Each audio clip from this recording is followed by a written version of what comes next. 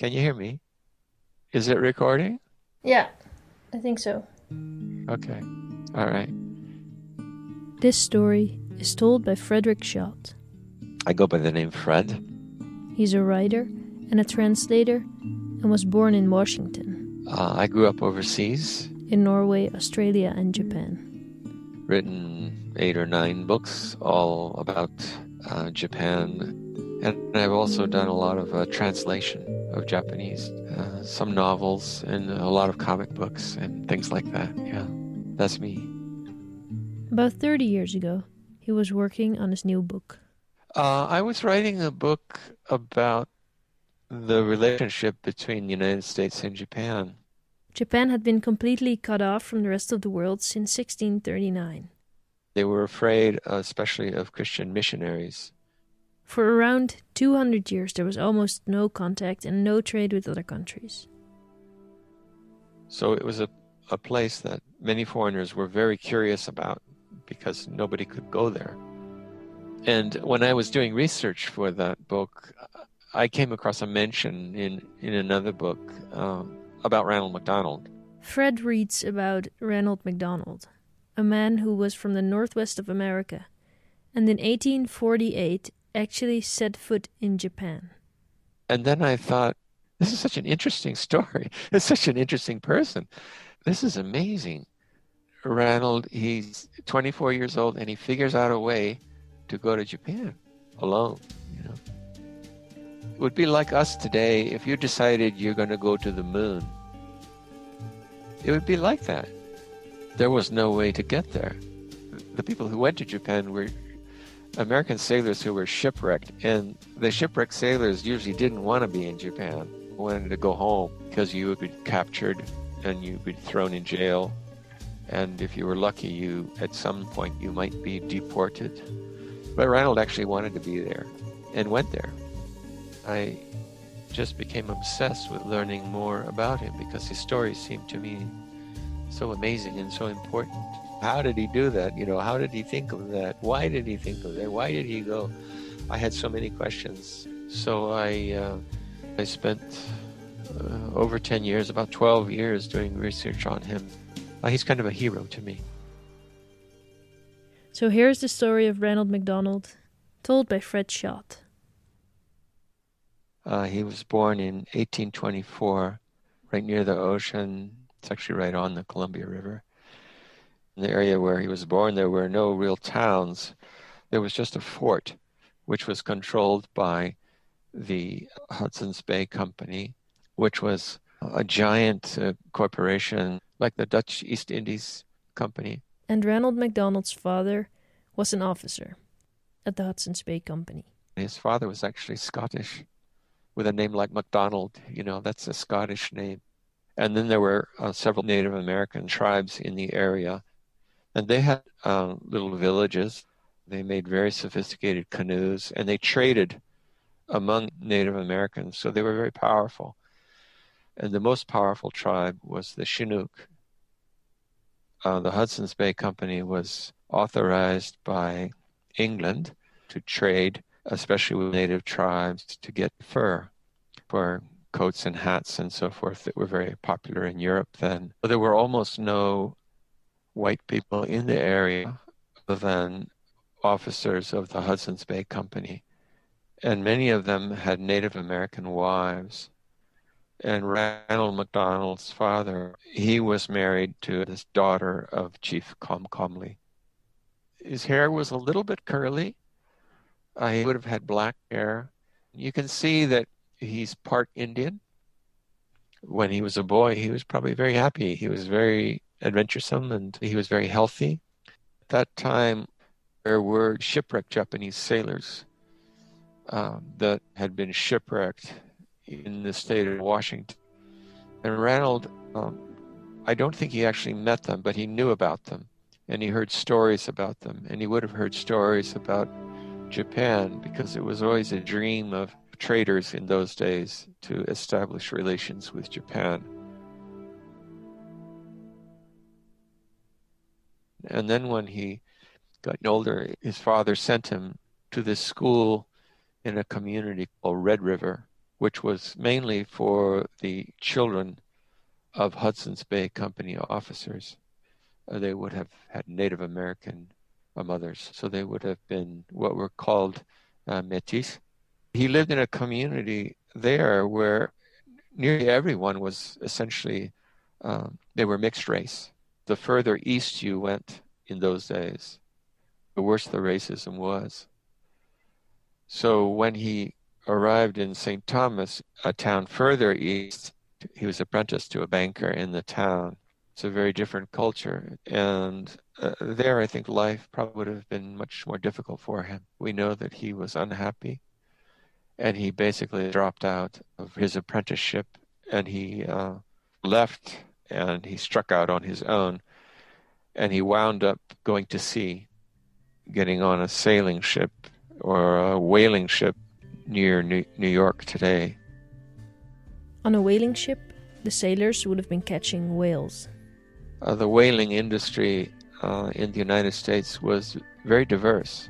If they knew the person could do a really good job, they would hire them. They could be Hawaiians, they could be Samoans. So a lot of the problems that exist in American society regarding race were not an issue. He would have been almost maybe 22, 21 when he joined the whale industry. And it was a very exciting job. You could possibly earn a lot of money. You could possibly also lose your life because it was very, very dangerous. You have to go out in a little boat to catch the whale, not the big boat. And then you'd have a crew of people who would row as fast as they can. And they would get to the area where they had seen the whale spout. They come to the surface. And then they would wait there until the whale surfaced again. And then they would try and harpoon the whale with a long, like a spear, a harpoon.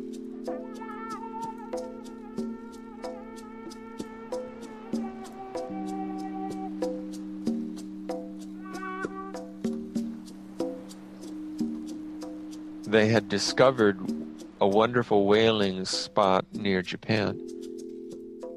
At this time, there was an intense interest in Japan among sailors who were working in and out of Hawaii.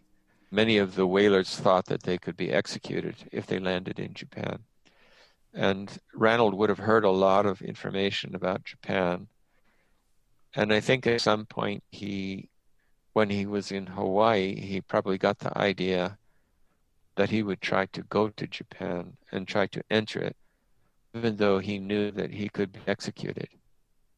He had a skill that most of the sailors did not have. He knew how to navigate, and he made a deal with the captain of his ship.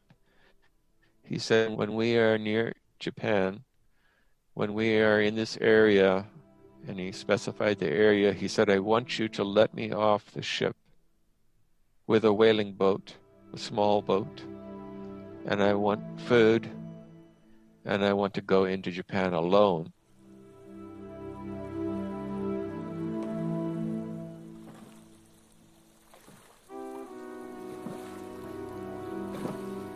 And why did he want to go to Japan? You know, that's one of the big mysteries. And there are many different theories. He says it was for adventure. And he probably wanted to become something like his father. And he thought that this would be a way to do it. I not only asked Fred this question, but I asked others who are friends of Fred and are also fascinated by the story. This is Michi from Japan.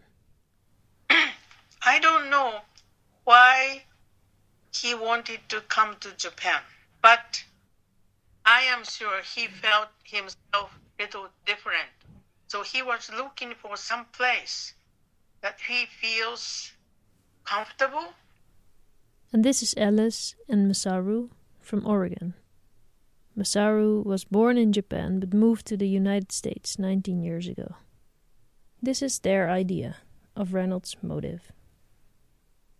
We had a huge earthquake and tsunami 9 years ago in Japan. And about 14 months later, many things washed ashore of Oregon. Pieces of boats, personal items and so forth. So this has been going on for a really long time. That's right. So what Alice and Moss are saying is that there's a connection between Japan and the Native Americans. Ranald MacDonald's family. Because of the ocean currents coming over, this continues to happen. And Ranald MacDonald, born in Oregon, So there is a definite connection. Some people think that the Pacific Ocean is an obstacle, but Ronald's case, to him, it was a link.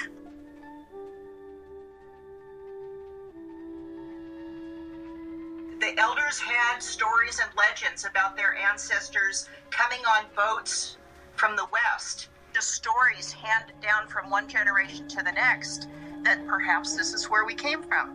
When he got his late teens, early 20s, he was kind of captured by this idea that, wow, maybe we came from that place. He believed it and he wanted to go find out for himself.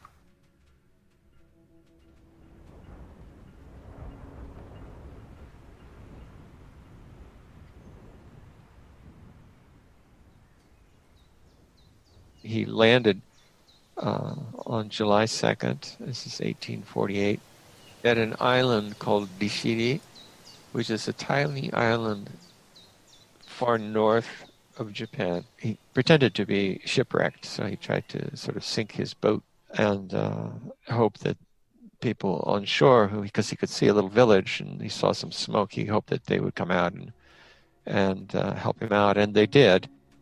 I think he was expecting to be met mainly by Japanese in the beginning, but of course it was an island that was mainly occupied by the Ainu, who are the original inhabitants of northern Japan.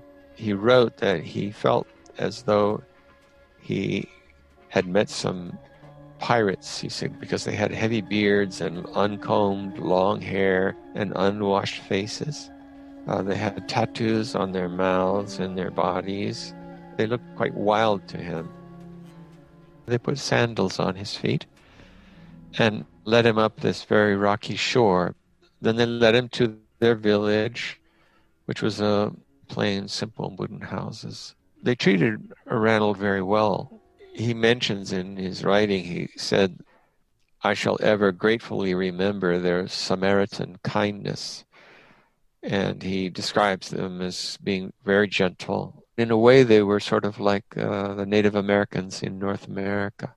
And the Ainu at that time were very much under the control of the Japanese. And they basically had to do what the Japanese told them. They had to report any shipwrecked sailors or anything like that to a Japanese fort on the main island of Hokkaido, which is a very, very large island. The Japanese soldiers, they came to Yagishiri Island and they captured Ranald, and then they took him to their fort. From that point on, he was always a prisoner in Japan. But he became very good friends with one Japanese man he met there called Tangaro, and he tried to teach Tangaro some English in exchange for learning some Japanese. And he began to create a vocabulary list, which was a very brave thing to do because it was illegal for foreigners to learn Japanese, and it was illegal for Japanese to teach foreigners their language. When he was in this fort near Wakanai, he was interrogated many times, and all the things he had brought with him were very carefully listed and examined. And the Japanese, of course, were fascinated by the things that he had brought with him, including some clothes made of wool, because Japanese in those days did not have wool. Ranald wrote that he was much bigger than everyone else. He says that he felt like a giant. he wouldn't have been very overweight. You know, he was only 24, but he would have been very solid and very powerful. Once he was in Nagasaki, the Japanese, they realized that he was very valuable to them because they needed to learn English. They heard from Chinese traders that the Europeans were colonizing other countries in the area. They knew what Spain and Portugal were doing in Asia. They knew that the Philippines was being colonized by the Spanish. And the official interpreters in Japan, they only knew mainly Dutch and Chinese, because those were the only countries that were allowed to trade with Japan directly. They realized that he was very intelligent and very well educated. They realized that he could teach English. And I think he was very friendly. He always made friends with everyone wherever he went. He was like a gift to the Japanese interpreters in Nagasaki, and a gift to Japan in a way. So many of these interpreters would go every day to visit him in his jail and to learn English from him. And at least one of them, whose name is Moriyama Einosuke, he was the official interpreter when Commodore Perry arrived in Japan in 1853, and Japan was officially forced to be open to the world. And Moriyama had learned his English largely from Ranald in Nagasaki. Many of the American Navy people, when they landed in Japan in 1853, wondered how Moriyama could speak such good English. And the secret was that he had learned it from Ranald MacDonald. Some of the interpreters that he taught English to, they were responsible indirectly for saving Japan from the fate of China and the Philippines and Vietnam and Indonesia and so forth and so on, because Japan was able to remain independent. And that's how most people in Japan today think of Ranald MacDonald. They think of him as the first English teacher in Japan. When he was deported from Japan, he was deported on an American naval ship, which really came to get some other American shipwrecked sailors. He went to Hong Kong, and then he was in Australia, and then, you know, he made his way to Europe through India and somehow makes it back to the United States. And he does go home to visit his family in Canada. Towards the end of his life, when he was nearly 70, he was living in an area that was filled with Native Americans and also with half Native Americans and half Scottish or half French. One of his nieces, named Jenny Lynch, he used to visit her quite regularly, I think. But her husband died, and he went to visit her. And when he was visiting her in her cabin, he passed away. She apparently said that he said at the very end, his last words were, sayonara. Sayonara, my dear. So it's like farewell, you know, but Japanese, you know. He's in the middle of a wilderness area.